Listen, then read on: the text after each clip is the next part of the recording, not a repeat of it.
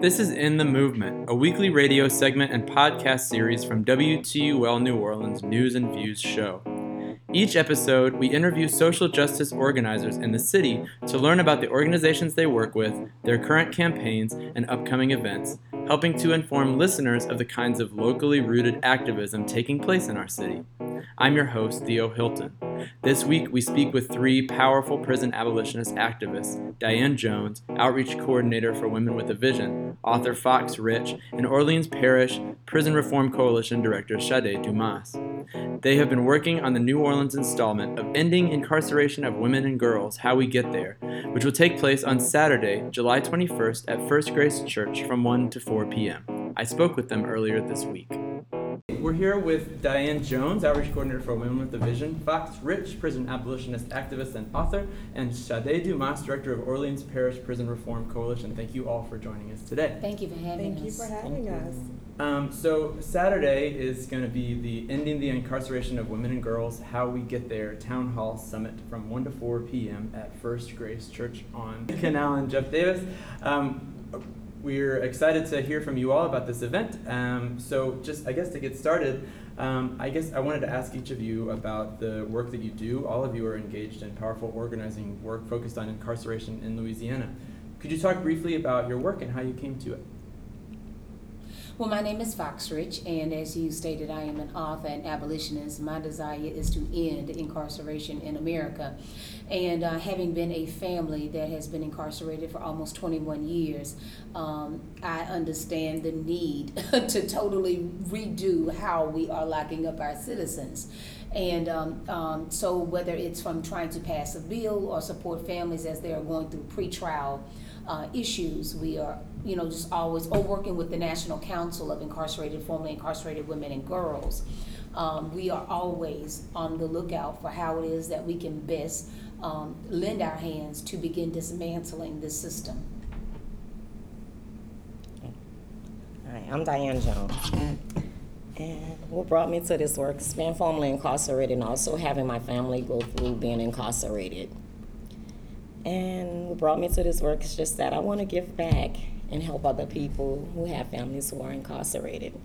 And my son got 30 years, and this would trigger me into being into this work. And also working at Women with a Vision, I was kind of shy for a little while when my son first got 30 years, so I was kind of like in my own little zone. I didn't know where to go and who to go to. But working at Women with a Vision, now that I'm doing outreach and working with the council, is making me want to do this work a little more and help other people. Well, I'm Sade, and I became involved in this work first through studying the figures and realizing how much of a problem this was. So although this is an issue that directly impacts me through family members and loved ones, I always viewed those situations as isolated events. It wasn't until I studied and saw the figures and the disparities among different groups, that's when I became involved in this work. And working on a micro level was fine at first, and then I realized that we really just need to dismantle this system and create a world that we want to see, where people have equal rights, where people are not villainized and demonized just for being who they are. Thanks all of you. And you all sort of spoke a little bit to my next question, but just for our listeners who maybe are not familiar with this framework of talking about abolition as a way of talking about prisons, and definitely for the last couple of weeks there's been a lot of press around talking about separation of families. Exactly, yeah. Could you say just sort of what abolition means to you, and does it mean the same thing to all of you? Okay. There are many drivers contributing to incarceration, but incarceration doesn't address any of them. We already know that incarceration doesn't improve any one situation. It destroys families and community. Even if the prison or the jails are possibly giving resources to help folks, they are not giving resources to help Black women. You come out with stigma for as being a formerly incarcerated woman. You come out to the family that is often holding their trauma about you being gone, especially kids, depending on your charge. You come out with access to resources resources. Employment doesn't want to hire you for any type of job that pays a living wage. Oftentimes, people come out with no place to live, no money, no job, and a lot of shame. That's all on top of whatever trauma you ended up while being dehumanized while you were locked up. By addressing symptomatic racism to the communities like mental health services and affirm a person's culture, quality school environment, and food justice, you wouldn't need prisons. Well, for me, I was not always a prison abolitionist. I definitely thought we need to reform these structures and make it more humane, but I wasn't an abolitionist because I did not know what it meant to be an abolitionist. So being an abolitionist does not mean we're going to tear down these buildings and let people run wild and free and do whatever. It means we're going to break down a system that for so long has oppressed many of people. And we're going to build structures to support safe and healthy communities. So instead of investing into the criminal justice system or predatory policing, which is what it often is, we're going to invest in mental health care. We're going to invest in public education. We're going to invest in things that will deter people from ever going in jail in the first place, and we're going to invest in reentry so people don't have to go back there. So prison abolitionists, that word, prison abolition, to me is basically creating a world that we want to see and not upholding oppressive structures. I think for me, abolitionists is also comparing ourselves to other industrialized countries. When you know that other countries that have a majority population, and yet in their majority populations, their monogamous majority populations, that a life sentence maximum is 20 years. You know, like in Norway, the guy goes on a rampage and kills all of those people. I think it was like 60 people that he shot. And, you know, the maximum sentence that he received in that country was 20 years because Norway believes that all of their citizens are rehabilitatable, that all of them are people that they can remodify, rebuild, and then release back into society. But, you know, moving us away from this one and done mentality and this mentality in America that says lives don't matter. Because if lives matter, then situations like what happened in my family, my husband and I took money from a bank, and as a first offender in a crime that nobody received medical treatment in because his plea deal was follied, the district attorney used the guilty pleas that he had entered previously, forced him into trial, and then sentenced him to 60 years behind bars for taking $5,000. In a humane society, that would be criminal. And those people that made those decisions to remove my husband for eternity should be penalized for their actions. So to me, the abolitionist movement is bringing to the forefront the people that create this system of this heinous treatment and devaluing of other human beings. And then, so the next question I have sort of is also sort of focusing on women's experiences of the carceral system. The Sentencing Project published a statistic that between 1980 and 2016, the number of incarcerated women increased by more than 700%, far surpassing the gender aggregated figure, which is about 500%. This growth is attributable to changes in sentencing laws and policies and incentives for greater incarceration numbers. Why has this had a greater impact on women? Well, I think it is more so when you have to look at the privatization of the prisons. Wherever there is profit to be made, then you have to find someone to fill the beds of the system that is needing to be fed. And so when you've already come for the men, the only people that are left are the women and children. More often than not, in African American communities, when a woman commits an offense, it is normally a crime that is something that either has to do with a drug addiction or with some type of economic crime, some crime for economic gains. So I think it goes back to the issues of poverty that have been plaguing communities of colors over the past 3 decades, as well as this infiltration of privatizations of prisons that where people are benefiting off of the inhumane treatment of others. So between the privatization of the prisons, it's all profit. And poverty itself, I think, have been a tremendous increase, led to a tremendous increase in the number of women that are going to prison. I think the number of women that has gone to prison has like tremendously went up because women are the head of the household right now. And it's like, by any means necessary, we're going to do what we have to do to get out here and take care of our family. Most women that come home are formerly incarcerated, for instance, like for me. If I had to get back out here and sell drugs, that's what I would just have to do to take care of my family.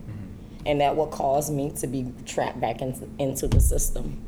But sometimes you have to realize, like, a lot of these women that go to prison, that's all that they know sometimes. And when they come home, there's nothing else for them. Like for me, my conviction is murder. I know that nobody isn't going to hire me. I can go take any kind of test that I want to take. I took a test to be a CNA. It's not going to hire me. I'm still making minimum wage, below poverty.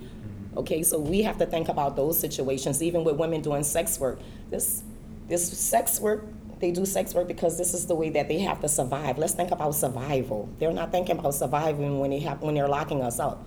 And not just that, think about the trauma that these women went through. Don't talk about the abuse that they're dealing with at home. I think Fox Rich said everything really well around this, but there's also the stigma around women that we have to follow these social norms and act in a certain way in society. So not only are we being stigmatized by the legal system, it's also the social norms that we're breaking too. And I think that often contributes to women having longer sentences and harsher sentences now than ever before. There's another sort of related issue that I was hoping that you could all speak to too, and I know that Women with a Vision, along with Southerners on New Ground, has been sort of working around ending cash bail, and then there's sort of this movement about the problem of bail for people who are in jail. And I had found this Prison Policy Initiative finding that nationally about a third of incarcerated women are not convicted are in jails awaiting trial. Could you talk about the effects and implications of pretrial incarceration, sort of specifically? Okay, with pretrial mass incarceration, like most women, you can lose your house, you can lose your job, you can even lose your kids for just like sitting there waiting for trial without even being convicted. It's like time that's wasted that you're sitting there when there are other ways that they can work with you instead of like incarcerating you. And there have to be some type of game plan for this, because I'm seeing this every day for us. Like with the Black Moms bailout that we did, okay, we did this bailout. There are other people that did this bailout too. But my thing is this, worrying about where they're going to go after they're bailed out, how they're going to get back to court when they're bailed out. And the way that we are trying to end cash bail, we're going through the court doing it now. And that way, when that person goes back to court, we get the money back when they go to court the next month or whatever, how much time it takes. But that's the way we put it together. Yeah, and that's sort of, it seems like, that question of like what happens when you then have to be stuck in this court system or like have any sort of like follow-up system where it's you have to comply and it's very difficult to do. Yeah, because most of the time when you have to comply, like some people get fines and fees. Most people don't have that type of money. Right. Fines and fees is a setup, like, hey, I'm sitting here because I want this get out of jail ticket fast, but there's a trap with that. Just like with the diversion program, getting drug tested and things like that. These women don't have money to do these things. So it's like a trap. When you don't have money, you don't have these different things, I'm not going to go back. So basically, I call it a slap on the wrist. It's a trap to me. I know that most families are living from paycheck to paycheck. We live in the second poorest state out of the 50 states. So anytime you take, and in our community, the African American woman, we are the head of 68% of our households, according to statistics. So when you remove one of us, you have totally destabilized the Black family. And since we are always just one paycheck away from losing our house, our car, any bills that we have, when you lock us up for a day or two, you have turned our communities upside down. So true enough, what we probably need on the front end is just a person who is in charge of making the decisions to decide how much of a rippling effect it is me holding this woman in jail over 24 hours for whatever offense she has committed. having a system in place to say, okay, if it's this crime, or that crime, we are not holding our citizens in jail for 24 hours because we know that it is going to cause a further harm. It will cause further harm than it will cause help for whatever minuscule offense they have committed. So I think making sure that when this election cycle comes around and we're looking at what district attorney will make those decisions and what district attorney will pass out his marching orders or her marching orders to the assistant DAs as to what they will pick up and deal with and prosecute and what they will let go of. Right now our district attorney prosecutes 97% of everything that comes in front of him. That is absurd. I mean, that is literally absurd. You mean to tell me almost 100% of everything that comes before you is stuff that needs to be prosecuted? Not in a human society. And certainly not in one that has compassion and understanding that oftentimes there are more things that go on behind the scenes that are not related in the police report that should be considering factors before you incarcerate somebody. So to lock up a woman for 48 hours or for a week with pretrial detention, you're totally annihilating that black family, less alone destabilizing it.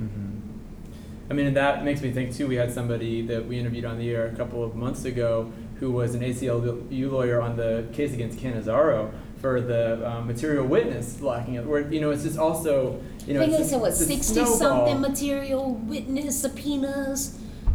Really?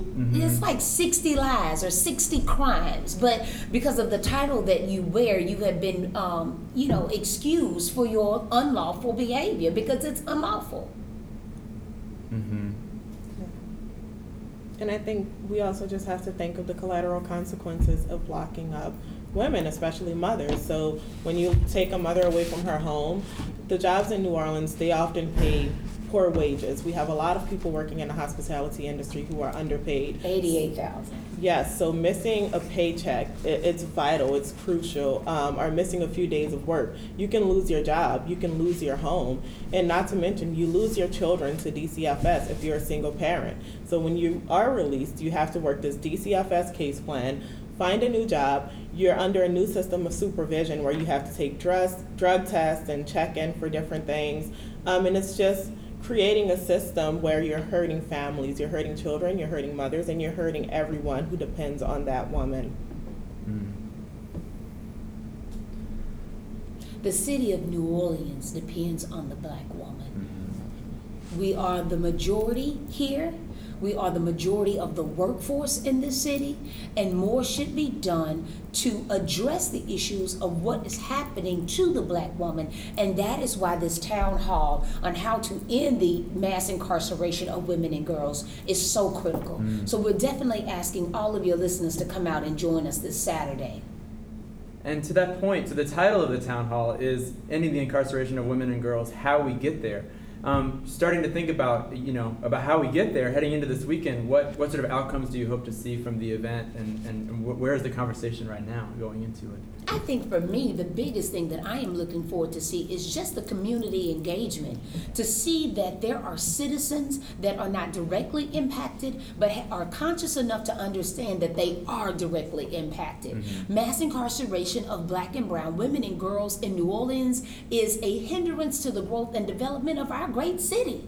And so everybody that is concerned about the growth of this city, if you want 300 more years out of this city, then we've got to invest in what we believe in. And the black woman is the backbone of New Orleans. So, just to see people come out and to have dialogue and understand the intrinsic problem that we have, I think will invoke others that are not involved to gain knowledge. When you sit down and you have a conversation with a formerly incarcerated woman such as myself, such as Diane, or just an advocate such as Sade, that when you hear the truth, when you get firsthand facts, those people that come and attend this conference, this town hall, and it's not just here in New Orleans, this town hall is happening all over the United States on Saturday. And so we are just delighted to be able to quicken people's spirit with the truth so that they can gather a real understanding of what the complexities are and then feel compelled to move into action, to whatever action plans their hearts and hands may be able to delve into. Yes, we're definitely looking forward to seeing people come together in solidarity for this movement. As we know, there are a lot of things out there, a lot of support systems for men, but women are often overlooked. And the rate of women being incarcerated is increasing more and more each year, much faster than the incarceration of men. So seeing people together who are ready to discuss issues, we have a full agenda. It's really nice, but we're not going to be talking at people. It's going to be very interactive. We need to talk about diversion programs to create better outcomes, economically empowering women, re-entry programs for women. There are structures out here for men, but not much for women. When they're released, they often have no support. And we also need to talk about restoring voting rights, because that's a big issue that work is being done on that right now with different organizations, but that's something we all in the room need to talk about. So I am looking forward to seeing people learn, seeing people empowered, and connecting this local move to a national movement that's happening with the 21 other town halls across the nation on Saturday. I'm Diane. I'm looking forward to people just in community, meeting each other, exchanging information with each other, and like getting together, talking about this, going around to the different tables, gathering information, and really just listening to what we have to say and taking it back into their communities. Sounds like an awesome event. I feel like my next question sort of may be repetitive, so we'll see, but I was saying that the event is engaging people working locally, regionally, and nationally, and sort of tying into a national conversation that's happening simultaneously. Is there anything else you would want to share about the what's planned for the event and what the trajectory of it's going to be? Well, it has been confirmed that some of our great city council persons are going to be in attendance with us on Saturday. Great. We've got some phenomenal formerly incarcerated women that will be present that are really trendsetters all across this nation with the work that we're doing. And then I just think that the community as a whole being a part of this dialogue is something that is definitely going to be life-changing. And when you tie all of that into it being a national town hall, women in other cities all across this nation on the same day, at the same time, in different time zones, coming together to discuss and bring to light on a national level the issue of the mass incarceration of women and girls and how we need to end it, it can't help but be life-changing. Mm-hmm. Yeah. We are not asking people to watch a movement, we're asking people to join a movement. So this is not just for women, for men too. Anyone who wants to engage in gender-responsive solutions with the criminal justice system, they're welcome to this town hall. And we definitely want to get people involved and connect on a national level. This work is happening everywhere, and we can use the success from other places and their stories to strengthen the movement in New Orleans. And as Foxridge said, we do have a few elected officials coming. And this is a great moment for them to listen and for them to get involved in the conversation and for us to say what we really want. And we really want the city of New Orleans to stop locking up our women and girls. And being a native of New Orleans, everybody has somebody, come on Fox and Sade, that's locked up. So just come out and support your loved ones on Saturday. Yes, like everybody has somebody, even if it's a cousin or uncle or auntie, sister, anybody that's formerly incarcerated, just come out for the support and maybe you can gather some information, And lastly, this is about power. So we didn't start these problems, but we are going to work together to end it. And when you're in a room with over 100 people who are willing to make this change, a lot of great things can happen from that. There will be a lot of local organizations that people can plug into, and people can contribute to this movement in a way that's meaningful for them. Awesome. So Saturday, July 21st at First Grace from 1 to 4 p.m. Everybody come out if you can make it. Are there any other sort of resources or ways that that listeners could get involved that you want to make sure that they hear about, or anything else that we didn't get a chance to talk about today? If anyone plans to come to the event, definitely check out the Facebook event. It's posted on the page for Women with a Vision, and it's also posted on the Orleans Parish Prison Reform Coalition page. So that's OPP Reform on Facebook. And I do want to add that Sade has worked extremely hard in direct parallel with the National Council and our National Executive Director, Andrea James, who we are so honored to have her as our visionary leader in this movement. And I mean, shucks, just my hat and heart goes out to Sade because she has put this thing together for us in the city of New Orleans, and the community does not want to miss it.